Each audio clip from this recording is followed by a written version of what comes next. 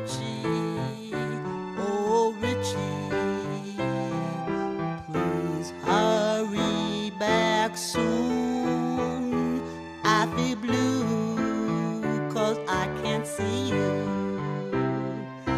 Richie, I love you.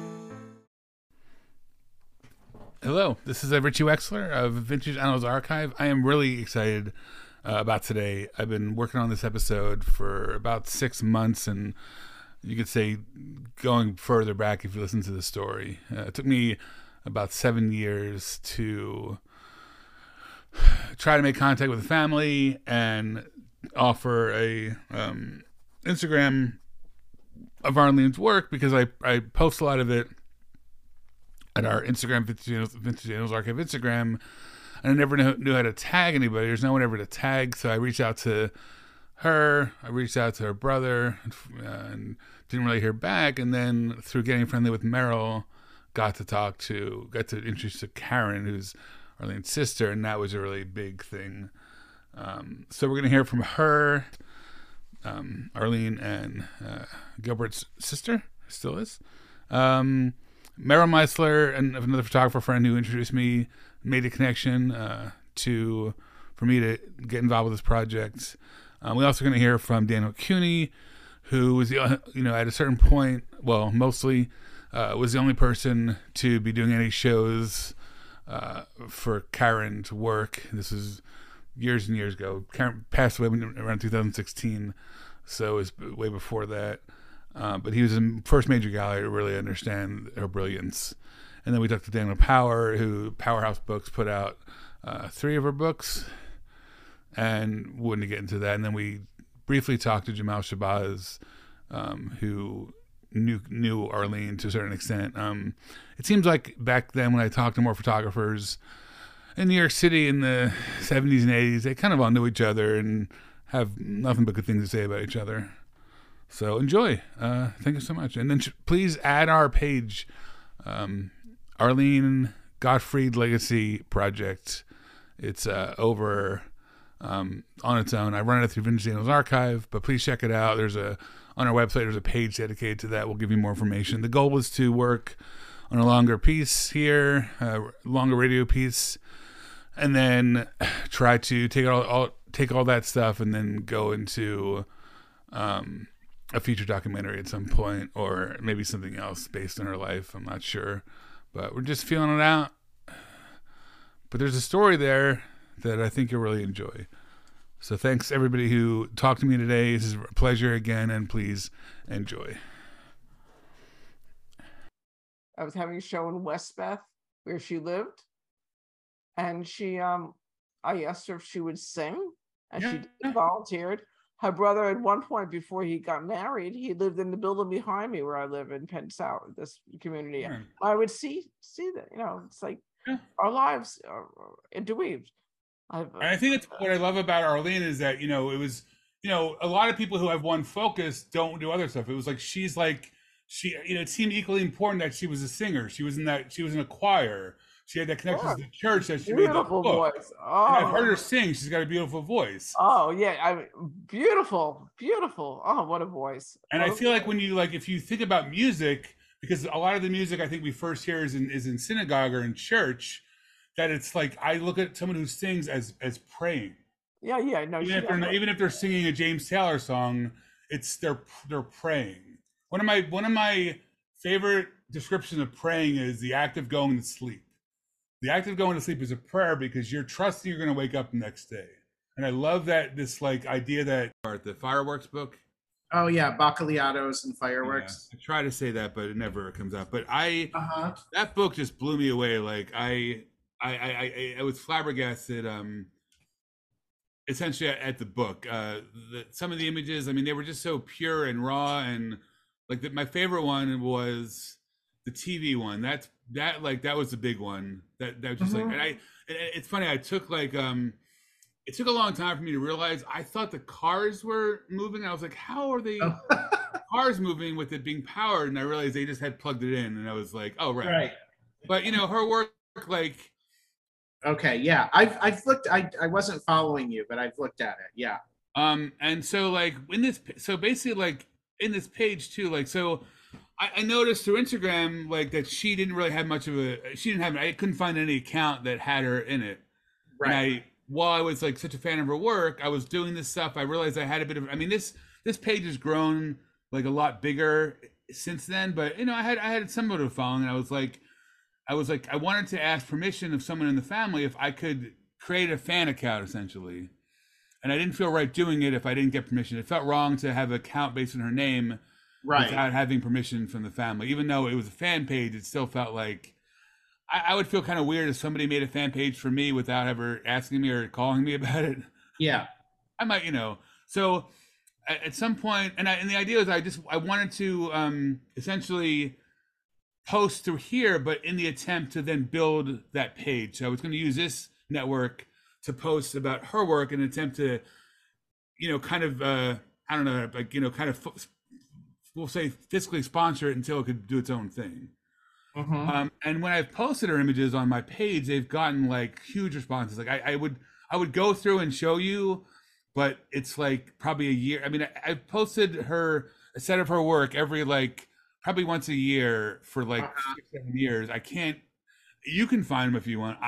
There's 14,000 images here. Like but they've always gotten like 1,000, 700. Like it's always been a huge response. And so so at some point I wrote to her, and the timeline's a little fuzzy. Maybe 7 years ago, she didn't. You know, I didn't hear back. I wrote to her. I emailed her at her. I think she was probably sick at this point. I'm not really sure the time frame. I didn't know she had passed until I talked. So I got so in this time frame as well. I got friendly with Meryl. I didn't know they had a connection until it kind of came up, and then I didn't know. I only found out that Arlene had passed through Meryl. And so while reaching out to people, I wrote to her brother. I wrote to, you know, Gilbert. I was like, hey, I just want to do this thing. And I didn't really know, like, I don't think I wrote to you because I think at that point I'd already kind of been like, I don't know. I mean, I keep offering this thing, but it's not really happening. And so that's all happening. So, I mean, I've been trying to do this thing for like literally 5 or 6 years and just not really figuring out how to do it because, you know, I'm not really well known. Like people don't, and I don't know how to get in touch with people. Like Gilbert Gottfried's a busy person, you know? So when I found out Meryl, like, you know, I was very attracted to Meryl's work as well. Meryl, like I met Meryl through doing this page and we become friends over the 6 or 7 years because she's like very appreciative. So she thanked me. And then we, you know, and then I because I'm a photographer as well and I like her work, I've been asking her to, you know, help me out, like, you know, a little loose mentoring. I asked her to be my teacher because I'm a teacher as well, so like our worlds are very parallel. You know, I'm basically working at a school and my goal is to work at the school mainly so I can take photos of it for 20 years. So like, you know, and hearing, I've gone to a lot of Meryl's lectures, like hearing her talk about it, like we're just on, you know, I feel kind of cosmically linked to Meryl if I can, you know, but also like as Jews, you know, I feel like I'm Jewish and I feel like there's a, you know, are you in the tribe? No. It's okay. You know, I thought you were, some people just have a Jewish energy, which just means you're a warm person. You seem like, but you could be an asshole. We'll find out in a little while. You seem like a warm person. I don't think he'd be caretaking her work without having that. Right. So after the end of our interview with Meryl, I was like, I don't know. I mentioned, I somehow came up and I was like, and I think it's funny. I'd asked Meryl a while ago to help me with this. And then I think because her and I talked kind of deeply for 2 hours, I think finally she realized like, okay, like he's earned his way here. I can give. So like with talking to Meryl, in 10 minutes, I got done what it took me 6 years to figure out. Right. When I talked so she gave me Karen's number. She gave me 2 of her friends' number. I don't know. You might Bonnie and Jane. I don't know if these people mean anything to you, but they're 2 good friends of Meryl. Okay. And I'm also in this process. This is why you're here. I'm doing a podcast about Arlene. This essentially is a storytelling podcast. So it's more about, you know, a little bit of background to give people context, and then it's more like can you pick certain images and share? So, and we'll get into that in a second. I don't want to take too much time. But before we do that, I want to ask you, when I talked to Karen, she said it was okay with her if I did this page, but she recommended that talking to you about it. Okay. So I mean, like, if she gives me permission, I can find images online. I don't necessarily need to get permission, but I feel like if I want to make this a fan experience, so since you have control of the work, Right. if you're okay sharing, but I'm also making it very clear, like, I'm not in the business. I'm not looking to own anything. I'm not looking to try to take it. I feel like there's a lot of people that are kind of scumbags in this world that are like, come in and you have to, but because it's like, I'm in Meryl's world, she feels like I'm safe enough to do this. But I also want to be clear, like, that even if you're like, well, why don't you just like do this and you can own some stuff? Like, I can't even think it out that I'm like, I don't want to, I know that if I'm the business of it stops a lot of good art and makes it like not work. And I'm just doing this. I'm doing this really as like a legacy project. So Right. I'm like wanting to, before Arlene passed, I wanted to just honor the work now, but now it's legacy. And I'm also doing a legacy project for Meryl because she's not going to be here in 40 years. And I know, like, I can't promise her that I have enough money to build a museum, but I can promise her like that I will do right. I have an audience. I can see it being bigger. I will do right by sharing your story and your images. And I know, and all I want to do is that with Arlene. Mm-hmm. So if you want to be involved with that, I mean, we could, we could do this together. Like, I don't want to get you, but like, if I'm bringing you into it or Karen, like, I'm going to follow your rules. I'm going to tell you like what I can do. I'm thinking about like, I don't know how to frame it. I don't know if I should do like one image a day or a few, but really what I'm interested in doing is sharing the stories. I don't want to just share the images without this, because I feel like the reason I love her work is because in the beginning of it, there's all this story about this thing. Like, that's what, having the story in there, even though it's, I've been thinking about doing books where it's a story per image, kind of like Humans of New York kind of thing.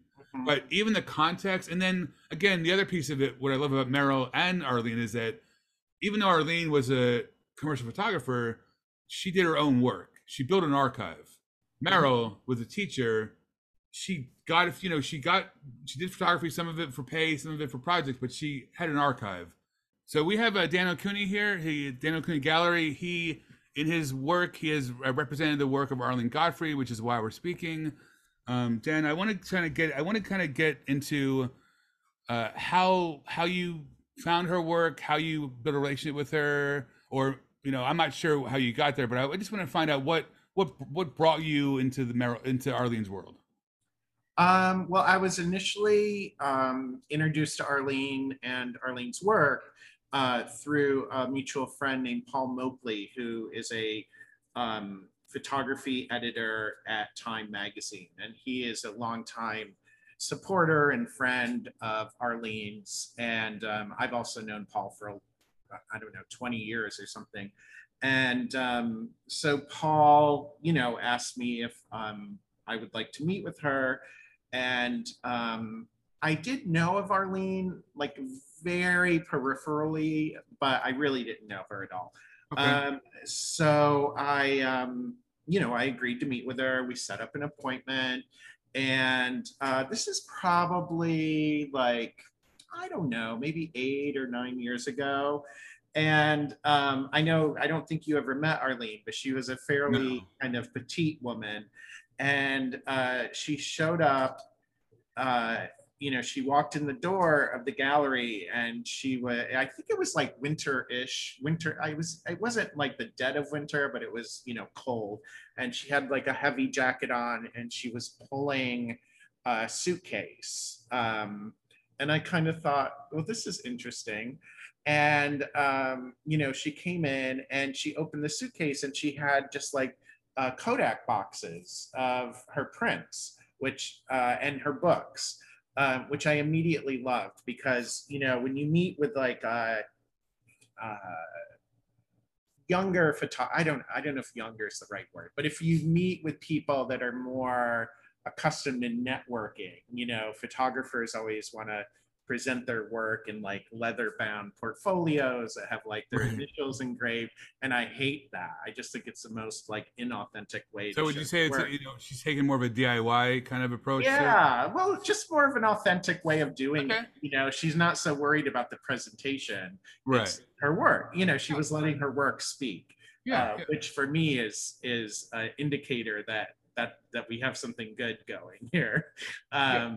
And so, she had just all these like bright yellow Kodak boxes in her suitcase. And, we took them out and we're looking at them. And I have to say, I was really, really shocked. I mean, Arlene was a very quiet person. She was really very shy. I could tell she was a little nervous meeting me, which was, I thought very endearing, being that I was like, at least 20 years younger than her, and she had far more experience than I ever had. Right. And I could tell she was a little nervous.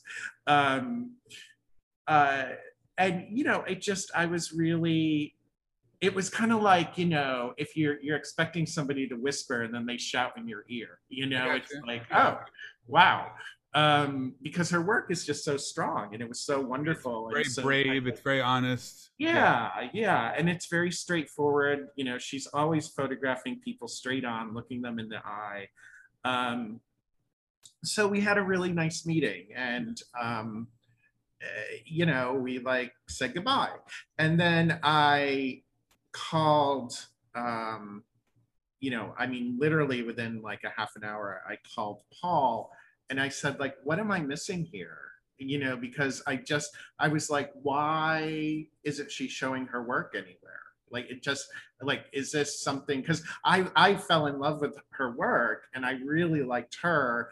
And I just thought, well, she must be selling the work herself, or she must be, exhibiting in a place I don't know about. Has she not had any shows in New York, or she'd been included in shows, but she never had her own. No. She'd never had. You're the first person that did her solo show. The main. Yes. Holy shit, that's amazing. It's certainly in a commercial gallery. It's possible she had some one-person shows at like small. I don't know. Maybe she did. Maybe she did. You're wondering why this, like, if we're talking about bands, why this guitar player isn't famous yet. Right. Yeah. I mean, she was really. I mean, her work was really powerful. I mean, I felt like here she's like this powerhouse, and I just assumed that I had missed it. Like she must have been getting written up, and I just didn't know about it. And Paul said, no. Dan, like, she has not shown her work. People don't really know her work. I mean, she did have a couple of books published at this time, but they just, I don't know what happened. They did. Are her books well known in the art world, or not so much? Not really. No. It's a shame. I mean, yeah, and so I offered her a show. I emailed her and I said, I would love to collaborate with you on a show of the sometimes overwhelming work, which is her black and white sweet. So let me ask a question. So I know you did a show at midnight, right? Was that your second show with her? We've done 5 shows. You've done 5 shows. Yeah. Oh, shit. Yeah. So you've been her main. So you've been her. You've been her main art dealer, essentially, or whatever you want to call it. Like. Yeah. And you've done one on. So you've done one on each book, essentially, or not? Or no, we did Sometimes Overwhelming, and then we did Baccaliatos while she was still alive, and then after she passed away, we did kind of a retrospective. I mean, okay. I don't know. I don't know what to call it, but we called it.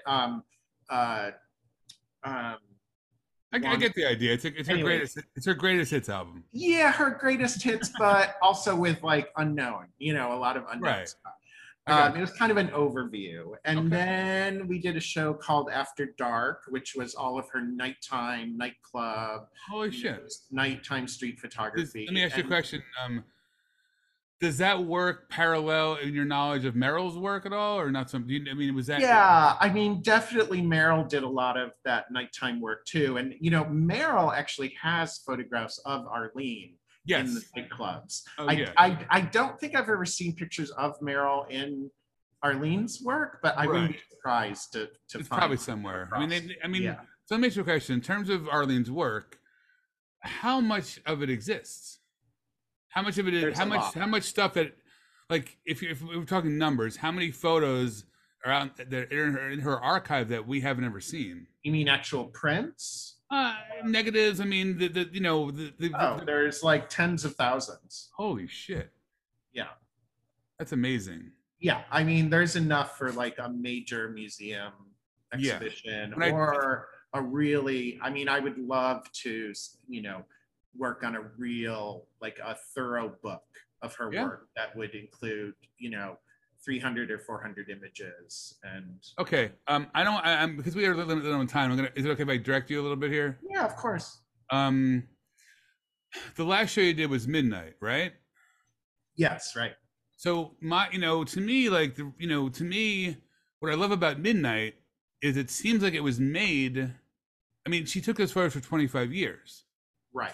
I don't believe she decided I'm going to do a book on Midnight and then shot for 25 years, although she may have. That's possible. No. It seemed like she realized that she had a story there, and she wanted to tell it. So what I want to ask for you is, what attracted to you? You know, I want a little background on that book, but what attracted you to that particular book and as a gallery show?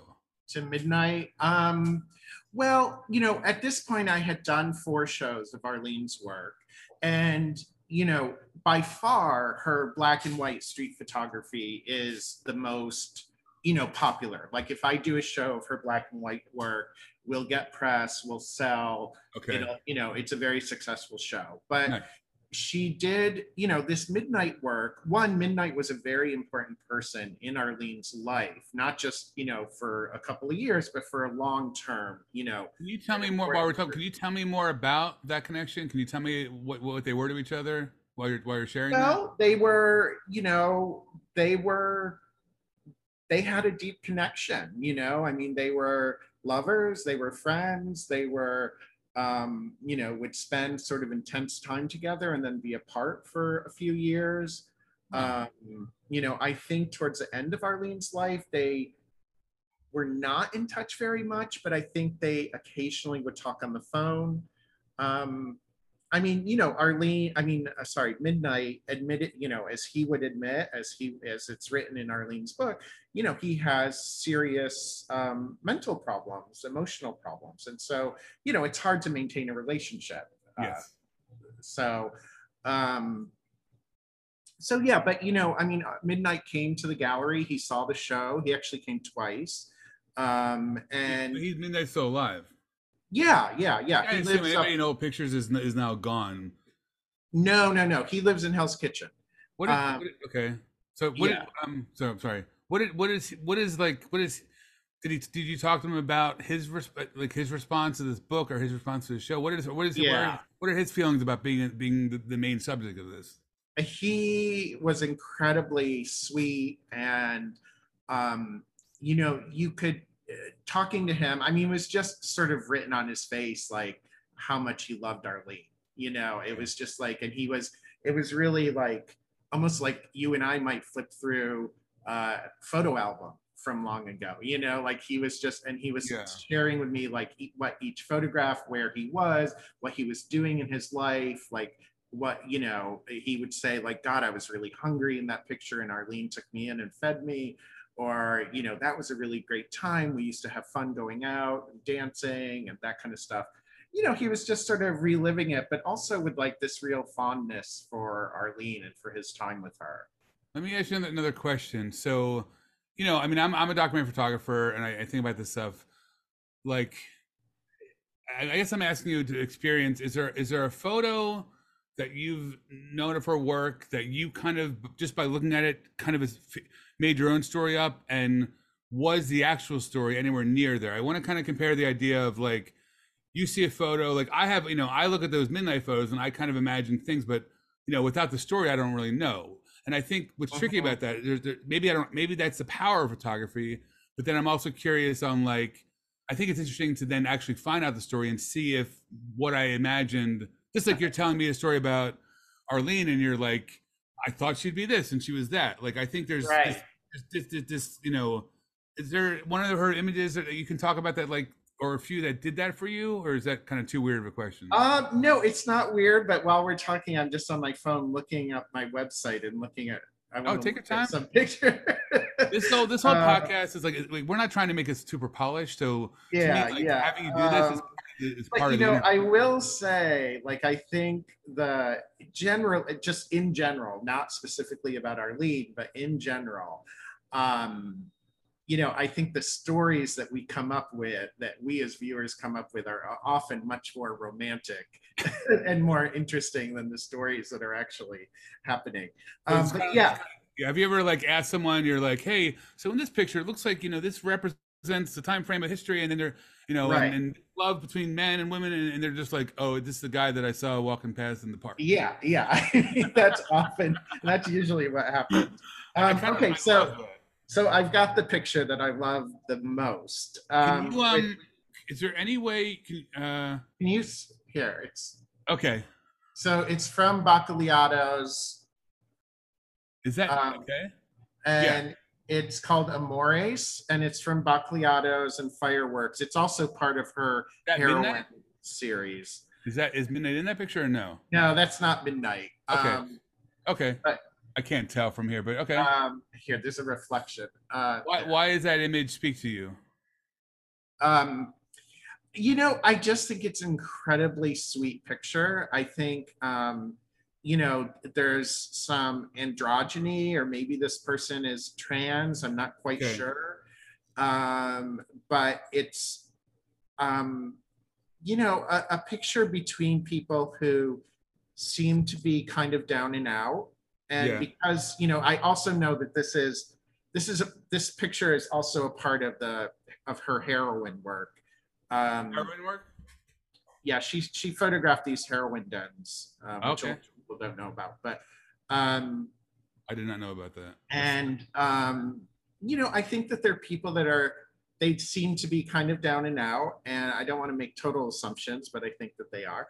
And I think it's just an incredibly touching, tender moment, and I think it really speaks to Arlene's ability to witness these moments without being threatening, because that's truly, it's almost a skill, but it's not a skill you can learn. It's just a skill that is inherent to who Arlene was when she was at her best. It's also, it's weird. I thought about this a lot. It's also a question of consent.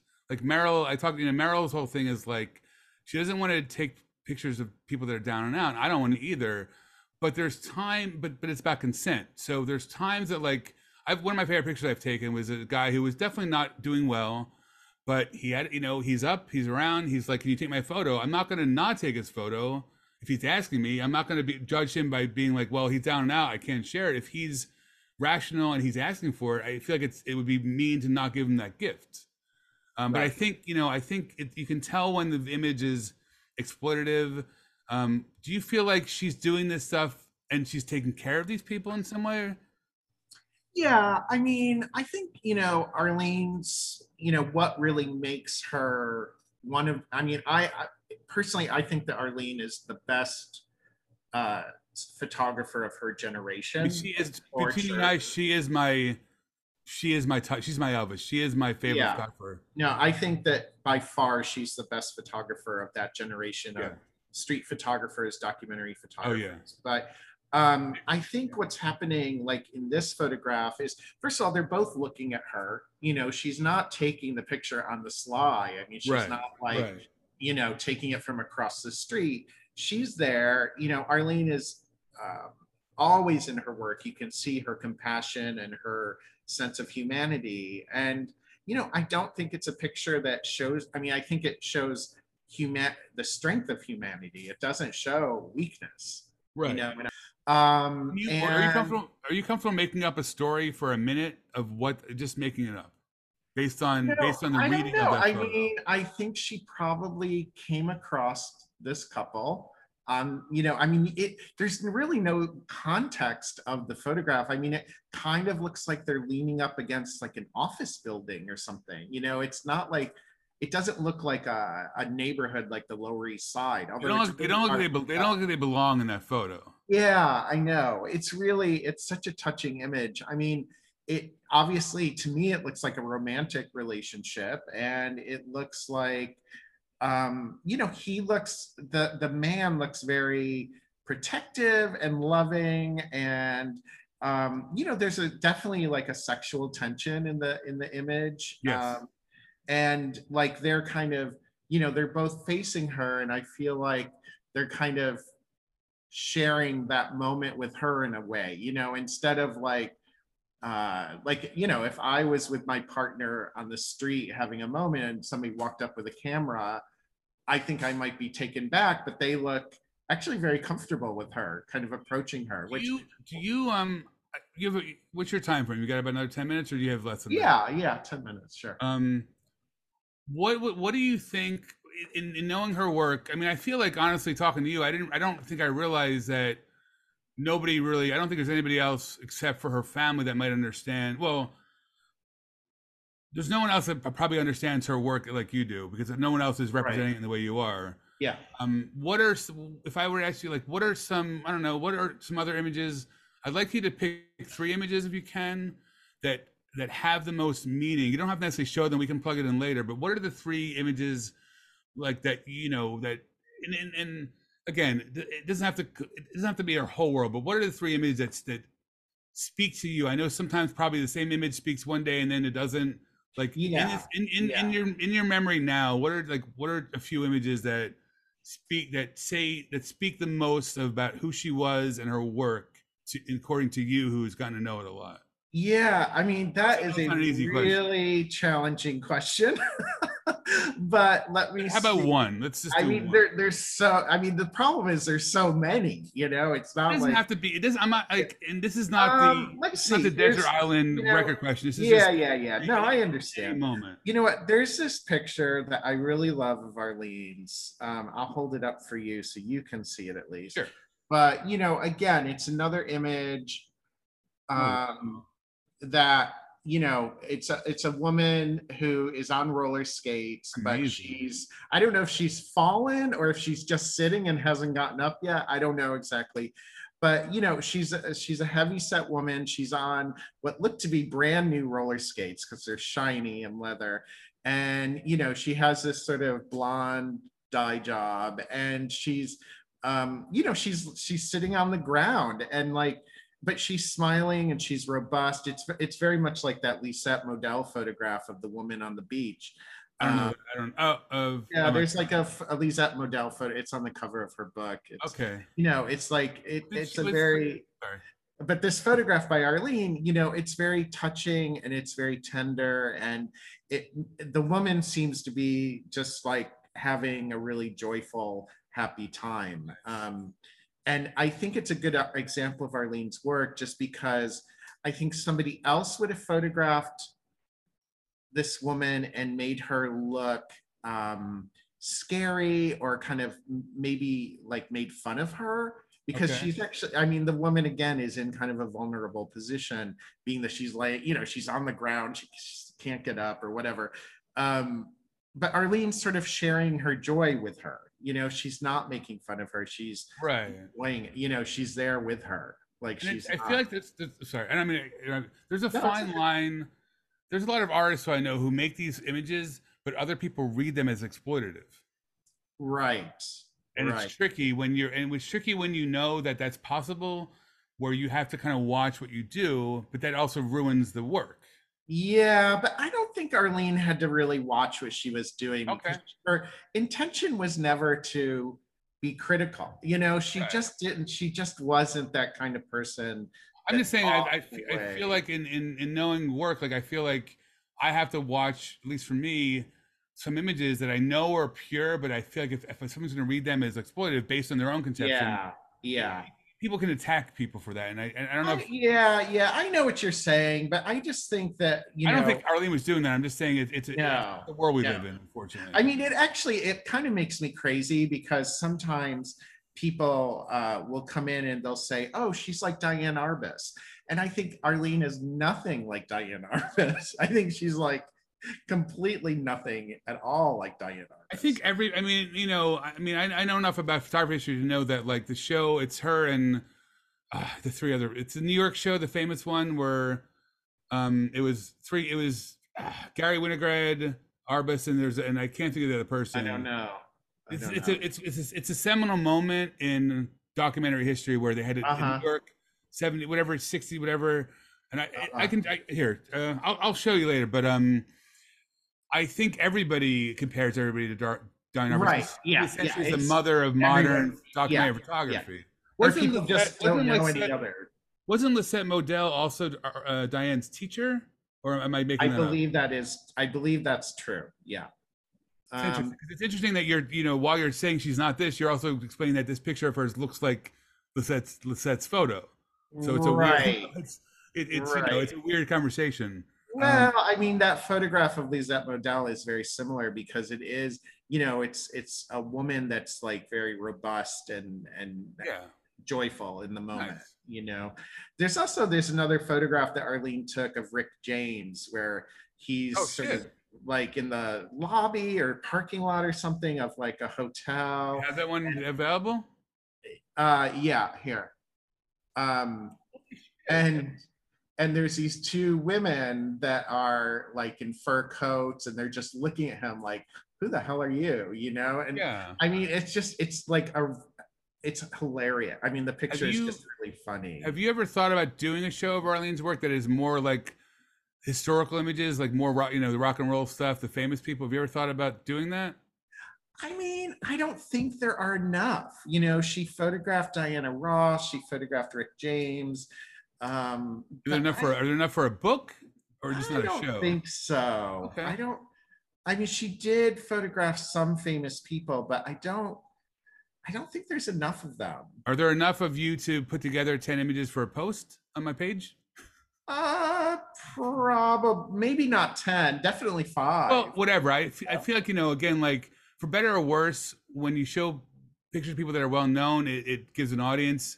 Oh, And like, totally. Yeah, yeah, also, yeah. I like to show these people in the raw because, the same, if they hired a photographer, Rick James, to take, promo shots, they're going to be very formal and not full of life. And Right, that's the power right. of documentary photography. Yeah. We're gonna go on in a minute. I want to just ask you one thing on.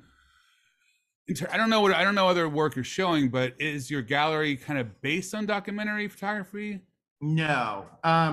Basically, I show artists that are not shown at other galleries for whatever reason, or sometimes I show artists. So I show a lot of artists like Arlene. Like when I started with her, people did not know her work. She was an amazing photographer. She had been working her whole life, and but I was really the first commercial gallery to work with her.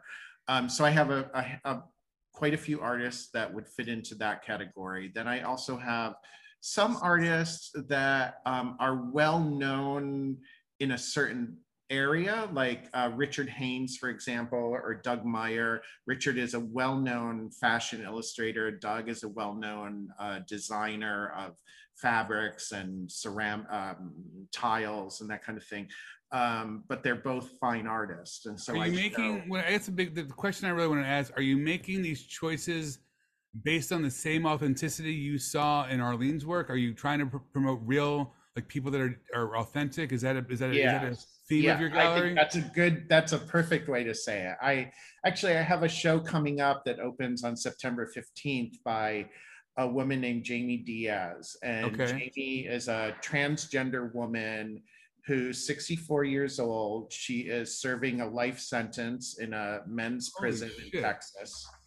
What date is And that? What date is that? September 15th. That's on a. It's a What, Thursday. how long is Yeah. that show going to be open for? At the Uh, opening. that's a, that goes until October 29th. The opening is in the 15th. On the 15th, September 15th. And, Um. you Okay. know, Jamie is probably the most true artist I've ever met in my life. She Okay. is untrained. She took some classes in high school. She's been in prison for 27 years, almost 28 years. And she makes art almost every day. you Nice. know. Um, And so to me, if someone can be in the situation that she's in yeah. and still get up in the morning and So let's go back to we talked about your sister's childhood. Just want to kind of Mm-hmm. hear a few stories. Let's focus more on stories if we can. I think that'll be the strength of this next half Mm-hmm. hour, of kind of Mm-hmm. focusing on detailed stories. If you're okay to share those, let's go back to just you as kids, the kind of stuff you all did as either you and Karen or you Karen and Gilbert. Like just what was it Mm-hmm. like? What was the world of New York like for you all as kids or teens? And what did you like to do? What was exciting? Well, I think you already know that we grew up over there. We were born in Coney Island and then grew up in Crown Heights, which was a very bad area, a lot of drugs and so on. But we lived there for 13 years, Okay. and um, Arlene was getting into her teens. She was like 3 years older, so she had her friends, and she used to go to they called it, you might not know this, Murray the K. Um, you could Google it. He used to do rock shows like in Brooklyn. Oh, nice. Okay. So she went to some of those with her friends. We were a little younger, so we were not doing that. But it was an interesting time. Motown was very, very big then. I'm just saying in terms of what we listened to and Yeah. things like that. But I was saying earlier, because Gilbert and I were a little younger, that we made these trips over to the Brooklyn Botanic Garden with our grandmother. Nice. And we did that like periodically. You were pretty But close to your grandparents? yeah, but Nice. my grandmother lived a very long time. So we and she loved the garden. So that's when we started making these trips. And they were, to me, just magical. I mean, everybody was getting along and we were just walking and enjoying. It was, the things can be very simple in life if you're around people that you really love, and Yeah. that's how it was. But Um, again, I know I mentioned earlier, I would really love to see, these conversations I'm having about getting Gilbert's name added to the celebrity path in the Brooklyn Botanic Garden. That let's talk about that's. I want you to talk about that because the good thing about a podcast is it'll be spread. So hopefully, with that information out there, maybe it might be easier to happen. So tell me what Tell me about that. Why do you want Yeah, tell me about what's important to you or was important to him and the family, and what you're trying to do with it, because I would love to like help this happen as well. And I feel like that's the power of like having these networks. media. Yeah. Well, I, oftentimes I knew that there's this little hill there. It's always been there next to the Japanese garden. And I think they do add a name. They do add names, when they want to. And I've been in conversation with the garden, and they tell me the property belongs. It was initiated by Borough President of Brooklyn, Marty Markowitz. He's not. That was years back. So I'm in conversations with the current borough president, and you never actually get him. You get other people speaking for him. And the thing is, I really want to talk about, I really want to have a face-to-face conversation with someone. Today's technology is an email and then they're done with it. I'm not done with it because it's a very, very important, it's significant. Well, it's also Because, significant to your, as we're talking about about Arlene, it's significant to your family. It's not just your brother. It's yeah, you know, yeah, it- no, you we all know, went there. yeah.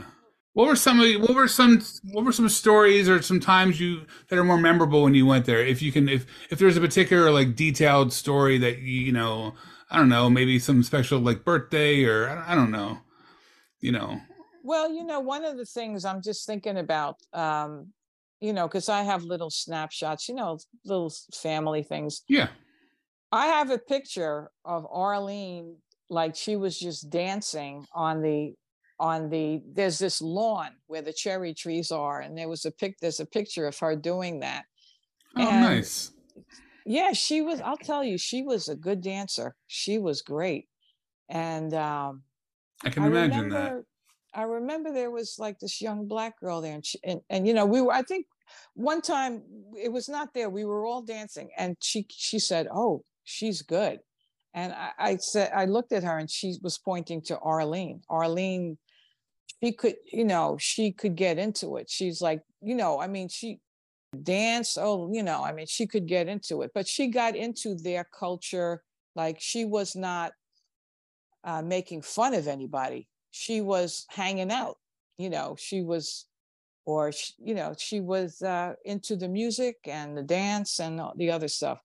And that carried over, I would say that carried over into her photography, where, hey, I know these people, we hung out. I'm not, and then she would take pictures, and they knew she was cool. She was all right. She wasn't, And I know that, I know she had a lot of connections to like Latino neighborhoods. Yeah. So tell me about that. Absolutely. Like, how did that come to be? Well, I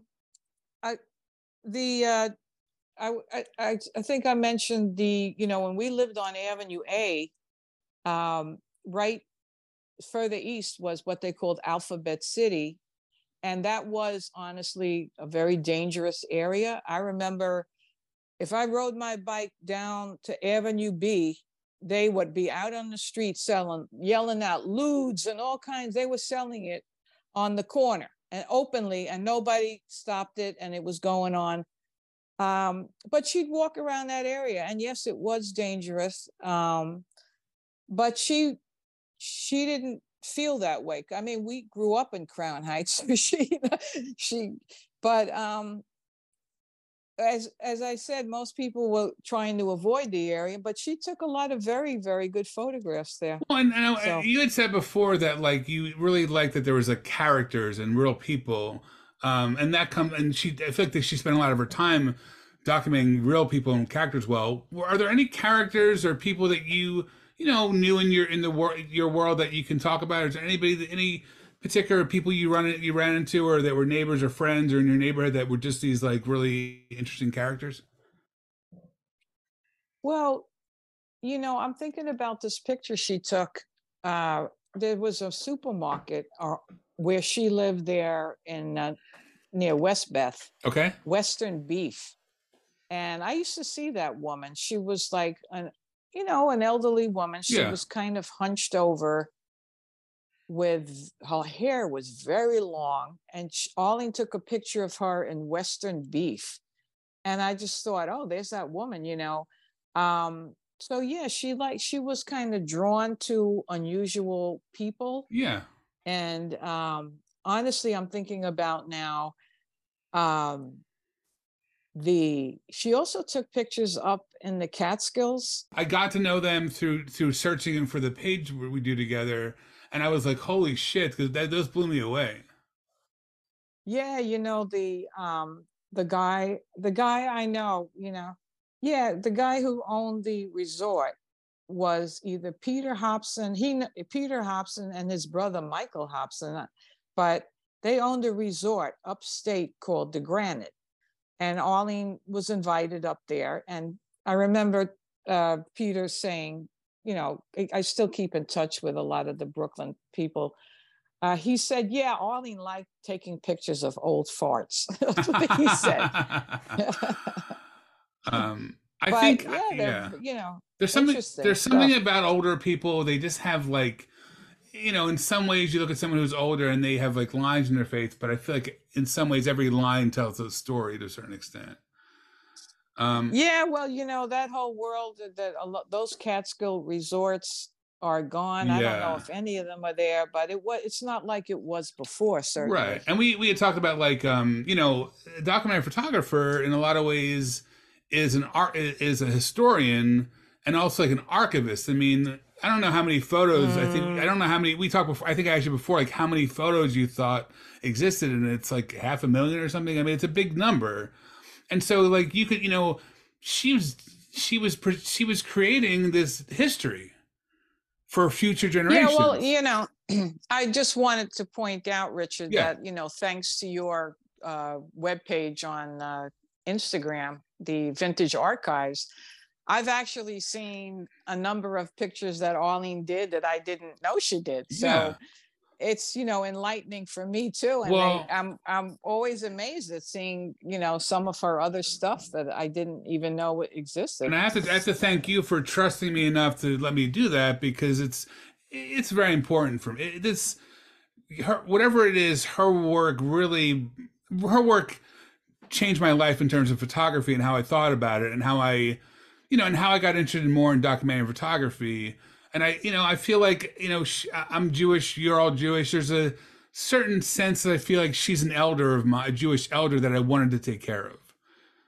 Mm-hmm. So well, it's a you. pleasure. I want to segue a little bit into her other things she's into, like music. And I know there's a story about Woodstock. I know you would tell me, I know you both had gone to Woodstock. I'd love to just hear a little bit about that experience, because I mean, it must have been interesting. Like she was, in a lot of ways, your sister was exploring and looking around, but you were also there, so that must have influenced how you saw things. I'm just curious about I don't know, but that experience of going to Woodstock with your sister. Well, again, when I think back to the 60s, that was a very amazing decade. And Arlene, I don't know, she just said to me one day, she heard about Woodstock, and she said, we have to go there. And we did. I mean, that was all her idea. And, we went there, you had those musical greats, coming out, but it wasn't like on a definite schedule, really. They just,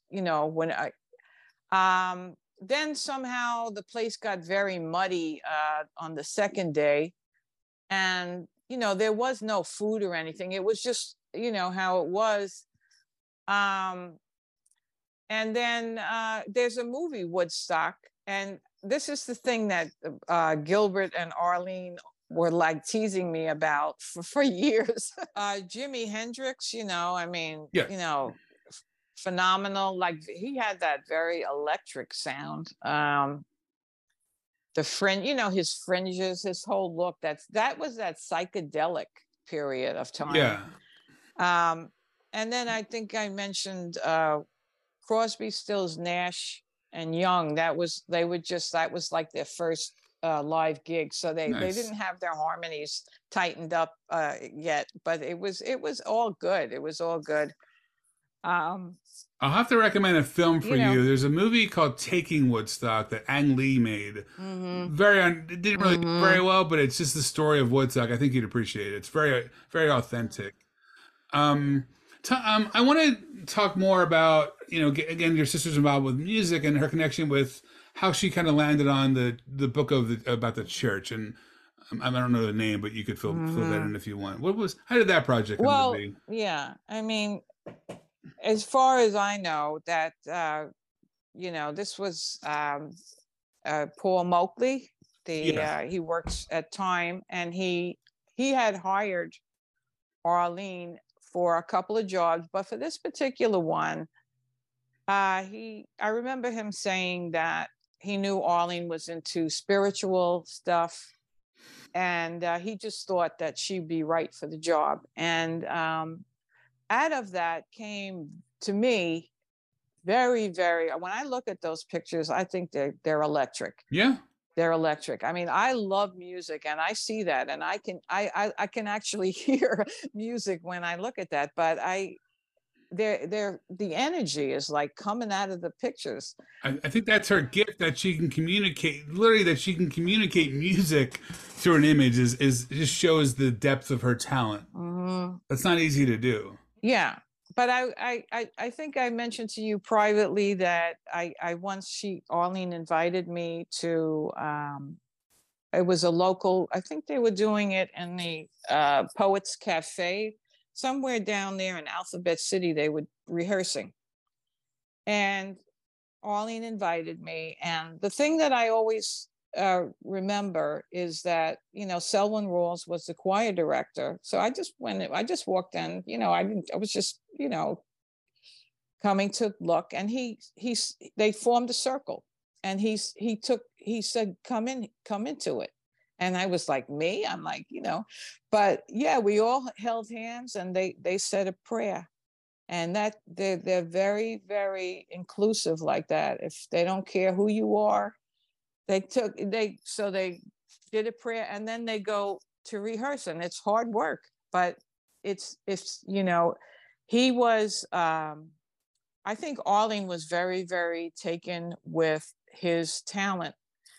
And, she also liked him in a personal way. She was drawn to him and his energy. And, but I think, again, it was the right match, like Paul seeing that Arlene, was the right person to do that, and how that came about. And I think it speaks to her, like in terms of her work, I feel like the strengths of her work is you don't get a sense she's ever judging anybody or she's ever exploiting anybody. There's a lot of consent in the work. You can tell that there's more of a collaboration between the subject and her. And if she wasn't, and the fact that she takes photos of all kinds of different kinds of people and is in all kinds of communities, if I know you're all have Jewish parents, and I feel like to be Jewish and to go into a church takes a certain openness already. But I think her strength is how open she was and non-judgmental, that she just went into these other worlds that might have felt weird if other people might have judged her for that, but she didn't care. And I think that's her openness and her openness and her non-judgment of people seemed to be her real strength in connecting them with other people. At least from looking at the photos. Yeah.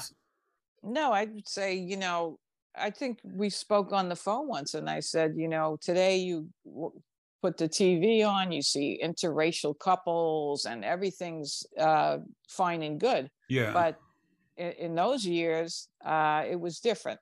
So Arlene really was accepting of what they called minority. She was accepting them as friends. She didn't feel that she was above anybody. And I feel like other photographers, one of my favorite photos of hers, and I'm not sure what it's called, but it's in front of a building. It's a very handsome black man with a woman who's a little larger. I don't know how to. Do you know what photo I'm talking about? I don't want to say that, but so. I'm just describing. But that, to me, there's something about that image that is actually. I have two favorite images, and that is one of them. I don't know what it is about it. It's such a loving moment, and it's like when your sister presents it, she's like saying this is just people. Like you get that it's not. You get that it's not. I mean, I don't think she was making a political statement. It just these are these people, but it's so strong because those images didn't really exist at that point as much. You got kind of if you put that kind of stuff out there, people would freak out. Yeah, this is, I honestly, when I look at that, because I know the picture you're referring to, they're smooching, smooching against the wall. I would have not gotten 10 feet, within that, because I'd feel like that's I'd be afraid to get into that. But Arlene was, they honestly, for some reason, they just knew that she was okay, and that they allowed it. Most of the people just allowed it. It seemed like she saw the love in them, and then asked if she could reflect if she could document it, and that's probably why she got to do it, because she's trying to share love. She's trying to experience it. I mean, when you're a happy person and you see people. The other one. The other picture you mentioned earlier was the communion. That's what the title was, the communion. The one of the young girls and the nuns walking in the Alphabet City. You said that you. I love that's the other one that I think those two images. At that point, when I only had that first book, that was the image that did it for me. But when I saw the the image, the other image, that's the one that kind of took over. I mean, it probably changes a lot too. I mean, all her work is stellar, but I don't know. Those are the two that really like got under my skin in a good way. Yeah, that's that one, the communion, is a well-known one. I mean, I think Daniel Cooney, one of the gallery, who represents Arlene, as well as, there are other galleries. He knows something about that picture. But what I want, yeah, just that it was on, again, on Lower East Side and Alphabet City, and it was to see something like that. That's like this holy tradition. But they're marching through the streets where there's like a busted up TV, and who knows, there was probably a junkie on the other side of the street. That's how it was then. It was, that was, you never knew what you were going to find down and I there. think like the reason that documentary photographers are my favorite is, I don't think she just came upon that. Just because she was just out came upon that, yeah. And that's where the magic happens, when you're exploring and looking around, and all of a sudden you're like, you see those kind of things. And I've had those moments. I've talked to other photographers that had those moments, and there's something very special when all of a sudden you see this beautiful thing that you weren't even looking for, and then you get to document it, and it's like, holy shit! It makes it makes you feel like you celebrate life. There's just a shift for a second during COVID. I didn't really shoot a lot during COVID, and it was, it made me sad that everyone was wearing masks. But there's one day where I was walking the park, and there was a couple that were having a baby shower, and they let me take some photos, and it just uplifted me, because they shared that, and it got me through. Like, it made me realize, even though I wasn't shooting a lot because of COVID, I still got to see this beautiful thing. And I think that's really what your sister is sharing, these beautiful moments with people that are very private, but that are universal as well. Yeah, well, when you talk about just like Arlene spoke about waiting for the right moment to take a picture, she often has said that. One of the pictures that comes to my mind is, this was in the Mommy book, where my grandmother is sitting in Burger King, and Arlene herself said that it was a stroke of luck too, having, what everything came together, the lighting, just, sometimes you just have, it's like the perfect storm, but in a good way, where you have things coming together, and and she knew, like, when she wanted to take it. There was no doubt about when she thought the picture should be taken. And I think that's why her work elevates to like high art, in my opinion, because she was able to see that. She was able to see the beauty in not many amazing photos have ever been taken at a Burger King, but your sister got one. Right. Like, yeah. But I think it shows how much of an artist and how she thought, because, seeing beauty in the everyday life also makes you a happy person. Yeah, and then I think we talked on the phone, and I said that that after Arlene passed, sadly, but there was that interesting article in the New York Times by Clive Barnes, and that was that phrase that I thought, wow, he really hit the nail on the head when he said, making the ordinary extraordinary. That was he really got it. She took the ordinary and made it extraordinary. But it's funny. It's like, that makes a lot of sense, but I don't know if she made it extraordinary. She just pointed out that it was extraordinary. You know what I'm saying? Yeah. Well, you could, phrase it different ways, but to take here, what I'm also thinking about, I remember in the apartment, we had a lot of packing up to do, and Kevin Downs was on hand for that. But there was a picture, and my brother stopped in, I remember, and Arlene took a picture of a woman going to church with, she was wearing her Sunday hat and whatever, and I said this. who else would have noticed that woman? You know, certain people she just was drawn to. And I used to say, honestly, during the years where if I was walking down the street with Arlene, and then she'd take off and start running after someone to take a picture, and I'd just be standing there. I didn't know what she was doing, but I'd say, I remember saying, you know what, she's making movie stars out of these people, because here all of a sudden you have this professional photographer surrounding you, taking all these pictures, you know, and here's someone going to, who knows, the supermarket, you know. But going up to strangers who you're fascinated by, and you go up to them and you say, you are beautiful, let me take your photo. And that is like a gift to give other people. You're telling people that they're special. You're walking around the day and pointing out how beautiful people are, and probably these people, if they're not, you know, traditionally, if they don't fit in some way, or they don't they don't think they have beauty. But I think she showed everybody how much beauty they had, and that's such a gift to give to a person, especially a stranger. I just wanted, you know, just to be accurate, what I heard her say was, she'd say in a very quiet voice, she'd say, "Can I take your picture?" That's what she said. Yeah, I mean, that was honestly, now that I'm recalling, that was part of the article in the New York Times, where he was pointing out that, because these were bad times. These were, you know, that's when you called areas, like a certain area would be a ghetto, right?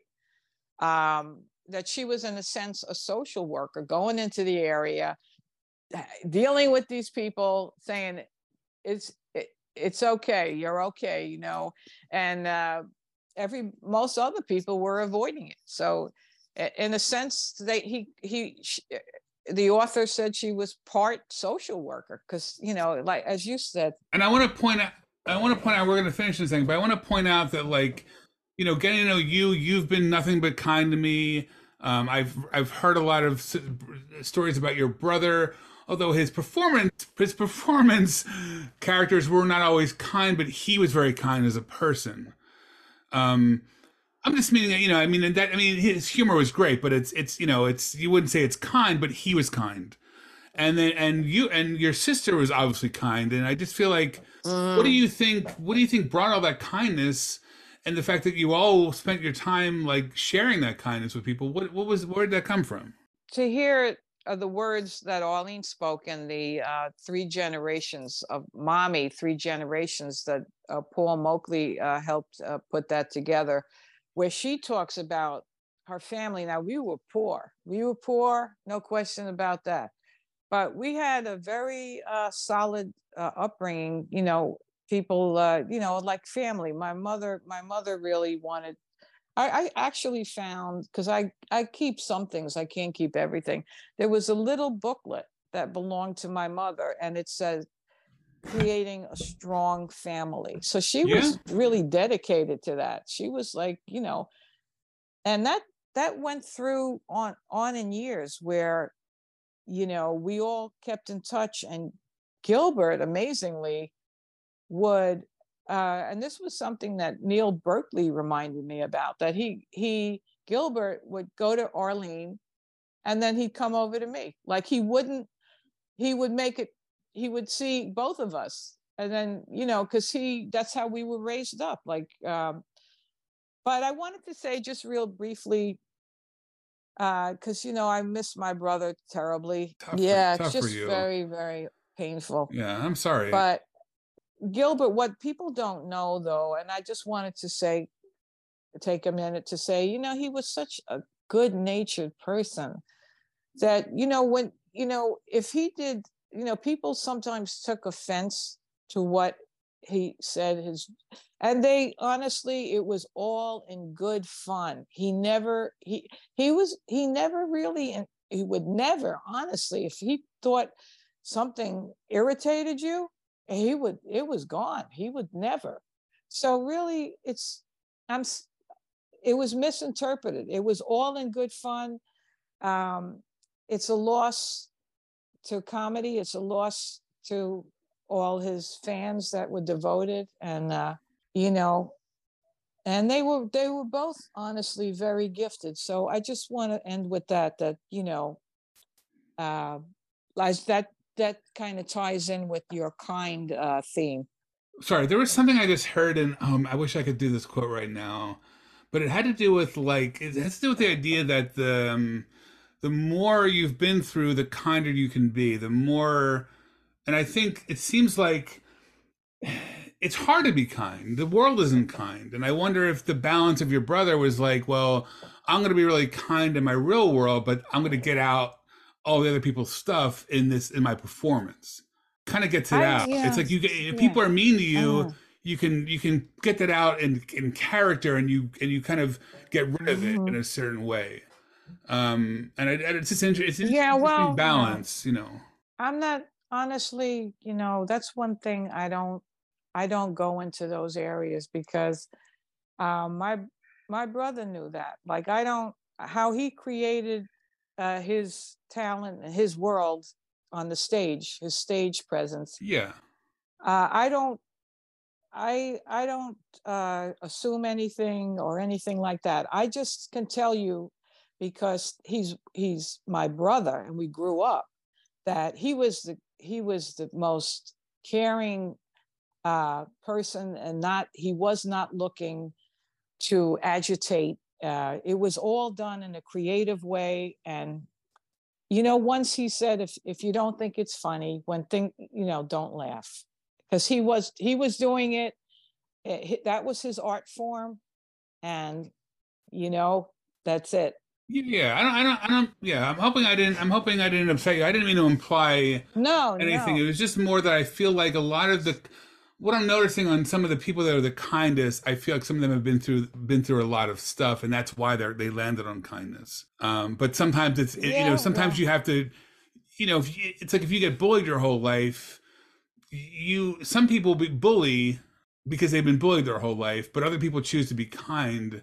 And it's, so I feel like there's just, it seems like that's a choice he made of, I don't know what he's been through, but we've all been through hard times. You said you grew up poor. It can't be easy, but it seems like you all landed on kindness and beauty and taking care of each other. And I think even with the idea of family, obviously like Arlene was took care of your family and you were all connected, but I feel like in a lot of ways, all her subjects became family to her, and she took care of these people and these communities as if they were family. Which is not, I think I always say something about it's easy to be generous to your family, your direct family, because you kind of have to in a certain way, and they're of you. But it's not as easy. Not many people are that giving to strangers. And I think a true sign of generosity is when you give the same thing you give to a family member or treat them as a stranger, because you're not benefiting from it. And I think that really just speaks to her, her kindness. Yeah, I mean, I would just say, again, I think I mentioned it, the 3 generations of motherhood. Yeah. Edited by Paul Moakley, where Arlene talks about her upbringing. Obviously, Gilbert was a part of that. And so that would be, it was a very stable environment, but the surrounding area was a nightmare. So that's, you could take from that whatever you want to. But the thing is, I mean, I would say happily we came out of it, and we didn't get you can get people. There are people that I grew up with that got sucked into that world. Like they got started using drugs, and that's what I mean. People can take hardship and ignore it, or they could lean into to fighting hardship with kindness. Yeah, I would say that's a good statement. I would agree. I'm going to wrap it up in a second, but I want you to stay on I want to give you, if you give me 2 minutes when we're done, I just wanted to talk to you about this thing. But I do want to thank you publicly here for being here, and I'm very happy. I can't wait to share this. Thank you again for allowing me to talk to you about this, to trusting me in this information. It's really been great. It's great. I really have to say, I feel like I consider you a friend at this point. It's nice that I'm happy about that. It's nice that well, let me just say, I'll just say, Richard, you came to me with this idea. Meryl knew knew about it, and she said, you know what, maybe I think this would be a good thing to like show Arlene's work, make Arlene more known to more people. Yeah, And I appreciate I that. couldn't agree more. I know it was a lot of hard work for you. Oh, and my pleasure. you know, Honestly, it's not work at all. I love doing it. And Meryl, Meryl is Meryl is she's been so kind to me. yeah, I don't deserve. she I don't think I is. always deserve the kindness that Meryl gives me. So let me stop this here and thank you, and then I'll be right there. Hey, Dana. Hi. Hey, thanks again for your time. It's really nice to meet you. Just real quick, I just wanted to say that I did some research just to figure out, who I was talking to, and I knew I got your number through Arlene. I can tell you my connection with Arlene in a second, but I'm really impressed. Some of the books you put out are some of my favorites.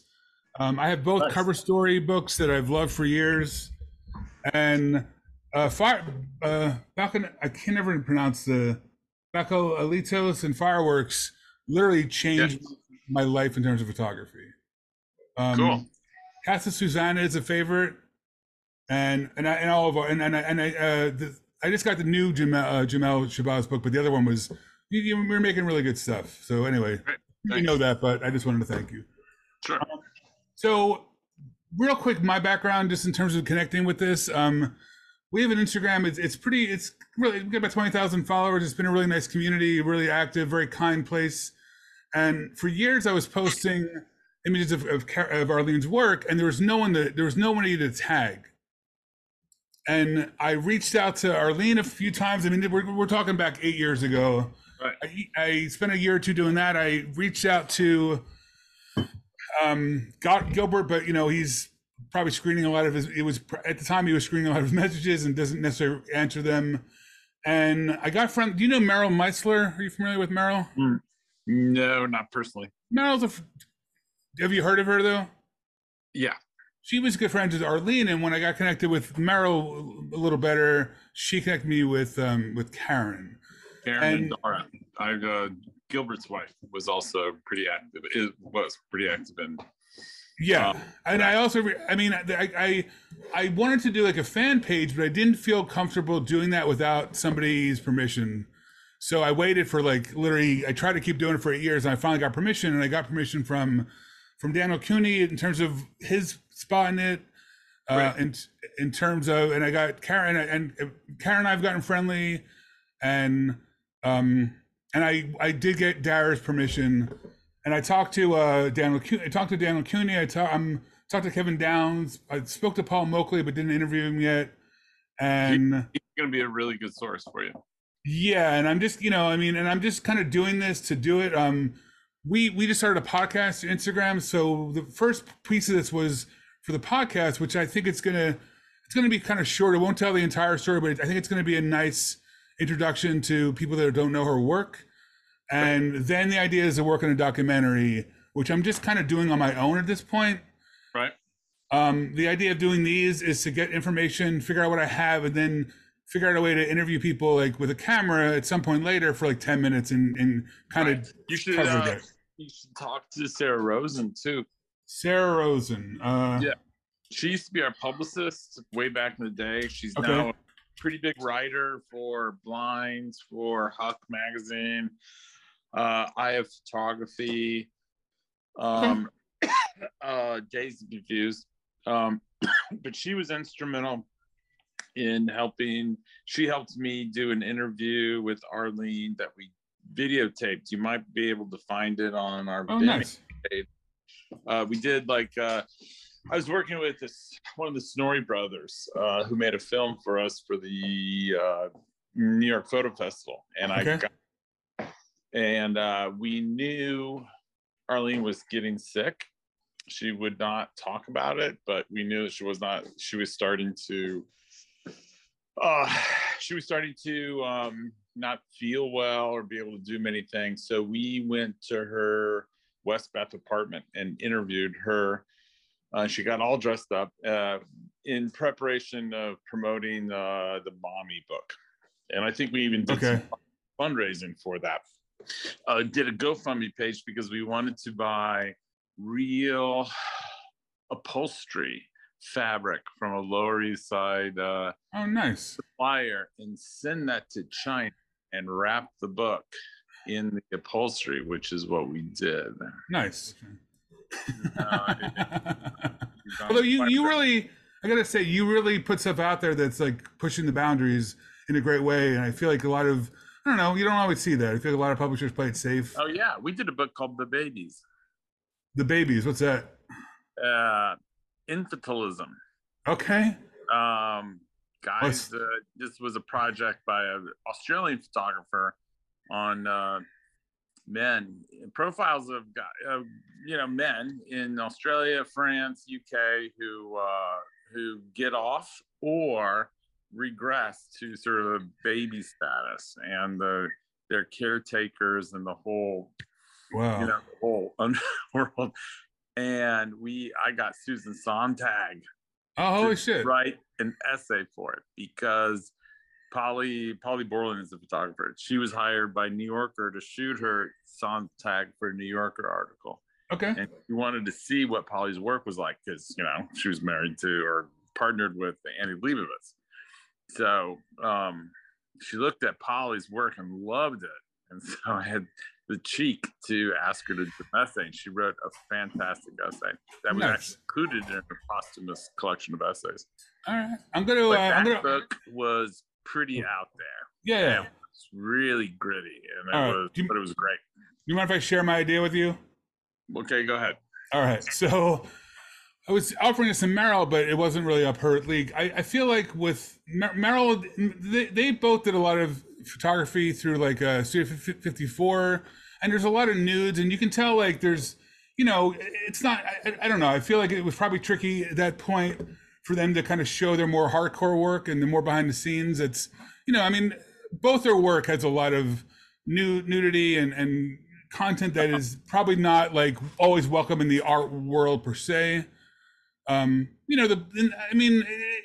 Anyway, so it's in it, but I don't feel like it's something they probably could have been put out there. So I thought it'd be a really good idea to make a book of Arlene's work, the dirtiest stuff she's ever made, and package it as a porno magazine, and wrap it in a brown paper bag, and kind of like make it about just the art, but use that form. Plus, it's really cheap. I would imagine making a magazine is cheaper than making a book. Just an idea. It's kind of out there, but I don't know. Yeah, I like to.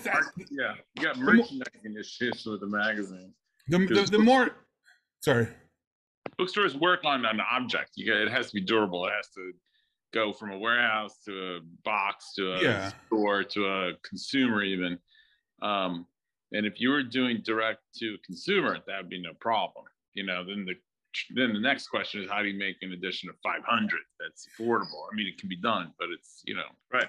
All right, so let's get back to you. So, we're going to, this is, my style of interviewing is a little more of a conversation. Right. I want to just start with how you came upon Arlene. It seems like you were one of the first people to really understand her strength, how amazing she was. When I look at documentary photography, I feel like you go from, you go to Dan Arbus, and then you I can't think of his name.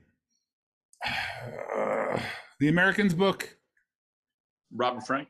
And I feel like if I look at that, I feel like if they're the parents of kind of modern documentary photography, I feel like Arlene is the daughter. And I feel like I've never seen anyone else be able to take a shot of their mother in a bathroom and make it look like she spent, $30,000. And I just feel like her work is just, you can feel her work. It's very rare that I can feel her work emotionally. And that's really strong. And the book you put, the fireworks book, it just burned a hole in my brain. So I want to know more about how, that was the first book you put out with her, correct? No, it was Midnight. Midnight was the first book. I'm sorry. So tell me how you met her, if you don't mind, what you saw in her, just maybe about your connection, and then we can kind of go from there if you're okay with that. Yeah, I don't recall. I don't remember the specifics of first coming across her. I think I may have known she was a photographer. She was known for, she did a book, and maybe it was Double Take magazine that did some books. Okay. And I think that they did her gospel book, which she would go to, yeah. and unless Norton did it or somebody else, I don't remember. I think I was aware of that book, and it was her photography of these gospel revival or Black churches, with heavy emotional content to it, or it's very activist service, a lot of call and response, a lot of interaction. I think she craved that. She found it fascinating, coming from an Orthodox background. She was Orthodox Jewish? Sorry? She was Orthodox Jewish? Yeah. I didn't know that. Yes. Huh, interesting. Well, yeah, at her funeral, there was a lot of rabbis and family members, very Orthodox. They didn't live Orthodox, but they were they were born Orthodox. That's really interesting. Yeah. And she somehow came to me. She had a personal project on this. It was a book about her portraits of a very close friend of hers that flowed in and out of her life for decades. And he was a hustler, male hustler for a long time in Times Square. Drugs addict, out of drugs, back into it, pulling his life together. And it was her portraits and photographs of him over, a series, maybe 15 years, maybe 20 years, I don't remember. Yeah. And it was stunning in terms, bearing witness to this person's life who changed so dramatically from, you open them, you can almost see the psychological state of this guy, through her photographs, what turmoil he was in, what trauma, what addiction, what recovery, it was, and we were doing a lot of projects with Yuko Chikawa, a designer that did Jamel's first book back in the days. Stories. And so I tapped her to do this, and she did an absolutely phenomenal job. And the book was probably about 20 years ahead of its time.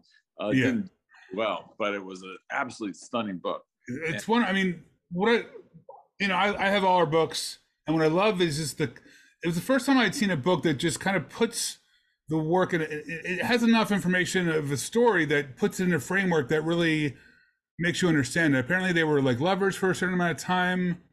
Oh yeah. And what I love about her work, at least from finding out about her, is that you realize that she just did this on her own for the love of it.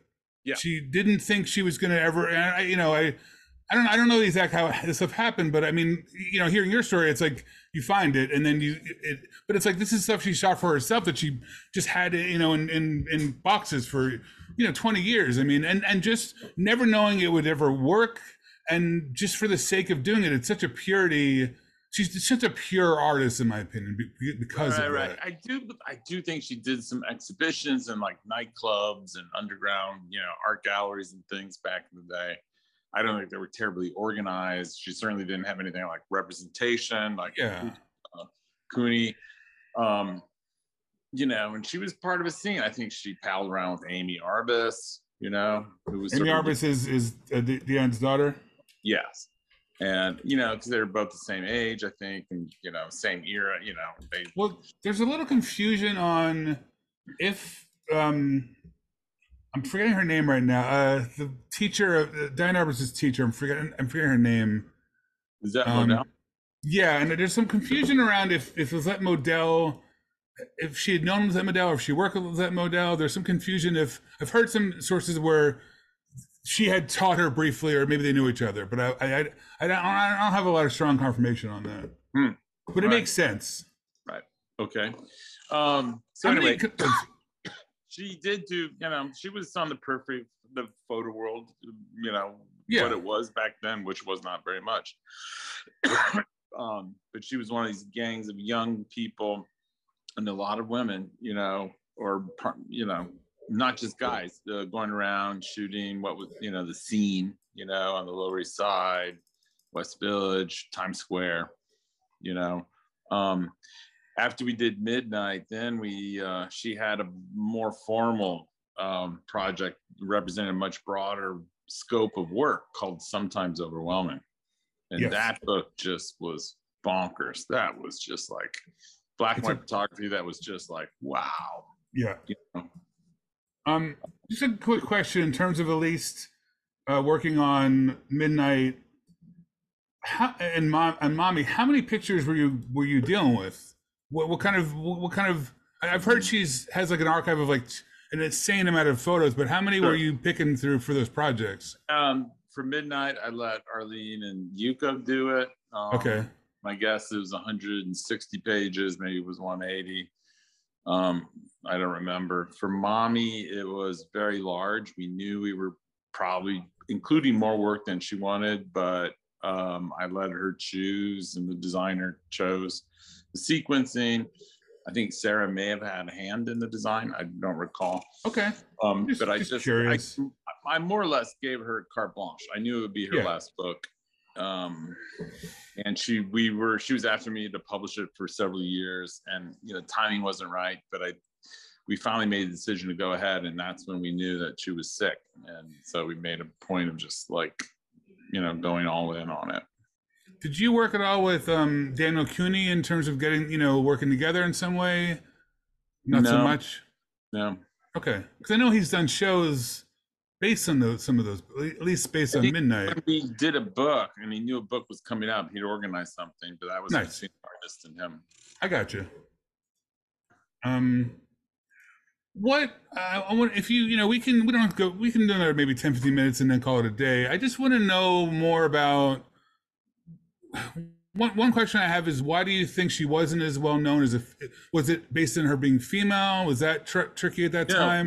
No. She just was incredibly shy. Okay. She didn't take compliments very well. I mean, you could make her blush by just looking at her. You know, she was super, super, super shy. And I think she was proud of her work, but she never claimed to be like an amazing photographer. You know, she was far too humble to sort of, you know, strut her stuff, so to speak, you know. Okay. I mean, a lot of artists really go out there and push themselves and are very aggressive in a way. And she was exactly the opposite. It was people pushing her to like do more. And then she would demur. She just was like, no, that's not me, or that's too fancy, or, you know, she was a very, very shy, very private person, you know? Yeah. I think she was probably different in her youth, but you know, we met her when she was much older. Do you think the use of the camera kind of brought her out of that, the being part of these communities? Could be. I mean, by the time we had met her and started doing her first book, she was still taking some pictures, but at this point, it was more for, you know, snapshots and memories. She wasn't really shooting like she did in her youth. You know, going out, discovering people, discovering situations, documenting things. You know, I think by the time we had done Midnight, and that would have been, wow, that wasn't the 90s, that was in the 2000s. Okay. By then, early 2000s, I don't think she was really taking photographs for art projects anymore. Okay. She was going to church a lot. She was going to the church services. She became a singer. She really, you know, changed her title to singing photographer because she spent more time, you know, with voice and, you know, I don't know if she ever took voice lessons, but man, she was an incredible singer. And when the spirit took her, you know, in these services, she was, you know, she just killed it.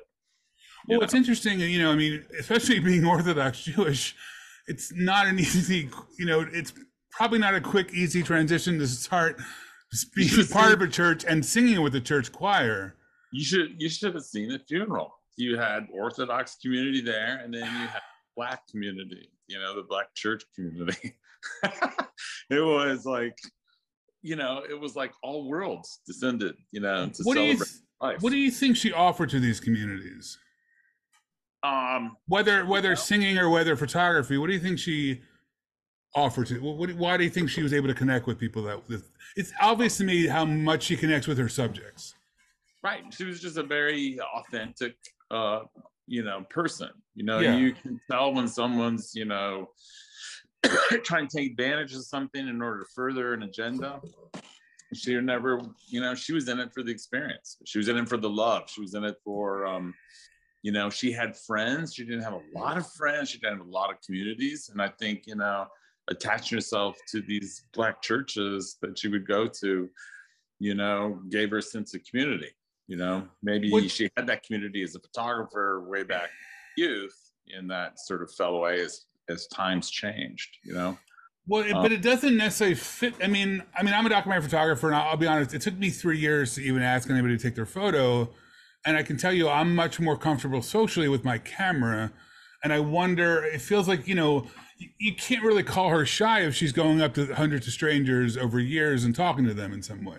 So in her youth, I don't know who she was in her youth, and she was probably a lot more gregarious and certainly. I mean, to get some of these photographs, you just had to be ballsy, you know, no question about it. Some of them I'm looking at, and I'm wondering how she survived some of these spaces that she took photos in. They were definitely not safe spaces to be in. Also, one thing I've heard from a few other people. I think her name is Jane. I'm forgetting Jane's last name, but I interviewed one of her old friends, Jane, another photographer, and she just kind of talked about her wild side and how she was kind of mess with people, but in a nice way. I bet she was. She had a whole bag of tricks, you know. I think that's by the time we were publishing her book, she was, you know, I don't know. She had moved on to another phase of her life. That was sedentary, a lot more, you know, probably cloistered, you know, except when she went to these, you know, church services, and then, you know, bam, completely different person. But I mean, you can tell the passion and love she has for the people around her, for her own life. All right, let me think of one or two more, then we can call it a day. If you can speak about just the strength, like maybe if you're comfortable speaking about her place in documentary photography, or, you know, opinion on her work and what strengths it had, or what you thought of it.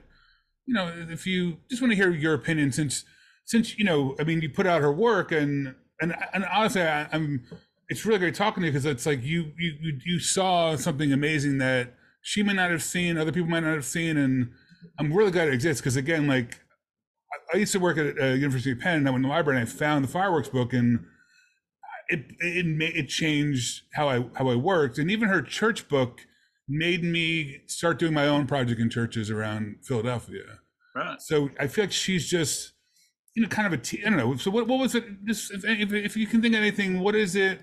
Why did you feel like you wanted to spend time and money putting out her books? What was the value there?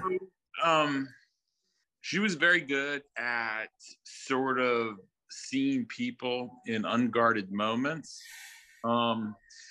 capturing, you know, a particular scene, a particular event, you know, just happenstance occurrences, where she would, like Dan Arvis, you know, would sort of connect in a way with the subject that very few photographers can.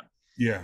You know, she didn't pose them, she didn't portrait them. She might get them to stand still and look at her, but there was, you know, a almost like a timelessness to almost all of her photographs. I mean, certainly in Baccalitos and in Sometimes Overwhelming and Midnight, Mommy was a much different thing, where it was, you know, her snapshots, sort of a loving look visually, you know, an homage to grandmother, mother, sister bonds, you know, of a Russian Jewish family that immigrated to the United States. Russian Jewish Orthodox, apparently. You know, it was, but a lot of the photographs in there too, even though there's a lot of snapshots, there was these crystallized moments where, you know, there's something very deep in terms of a connection between the subject and the photographer, and you feel that, you know, and you really, you know, it invites you into, you know, the tableau that very few photographers can do, and some of the best of, you know, the 50s and the 60s, you know, Modell, sometimes Ouija, Arbus, you know, it was, you know, gave you an emotional connection that, you know, Freelander and Booker Evans and oh God, who was the guy who died? MoMA exhibition. I'm not sure. Classic. Anyway, they're kind of cold. You know, they're good photographs, right? Even with Robert Frank, they're good, amazing photographs, but it's very cold. There's no connection. Yeah, and you know, and again, like when I saw, I mean, sorry. Yeah, that's what you feel with Arlene. You know, I mean, I mean, this is, you know, some people have a hard time with this term, but I identify as an empath, and I could sit with her photos, and they move me. You know, it's kind of like listening to, I don't know if you're a big Stones fan, like in the same way, it's so powerful. And what's, to me at least, her use of light is so fucking beautiful that be able to connect and the art piece is just why she, to me, is honestly my favorite. To me, she's the most important photographer of at least the last 40, 50 years, in my opinion. She's up there with other people, but she, to me, is the second wave of the very important documentary photographers after Robert Frank and after Diane Arbus. I was really happy to meet Arlene. She was a wonderful, wonderful person that I developed a great friendship with. And she even inspired me through her Midnight series to man, documenting for about maybe 15 years now. Her Midnight series inspired me to photograph a young man at 17, you know, coming of age. I put him under the wing. You know, he went on to be a soldier in the military, served in Iraq. You know, Afghanistan. Now he's living in Egypt. So it's a very important body of work of mine. Thank you so much for listening. I'm going to keep it pretty simple right here. I'm just going to tell you to check out our website, vintageanalsarchive.com. We have a page for Arlene's work there. Again, thank you to the people that I got to talk to, Daniel Cooney, Daniel Power.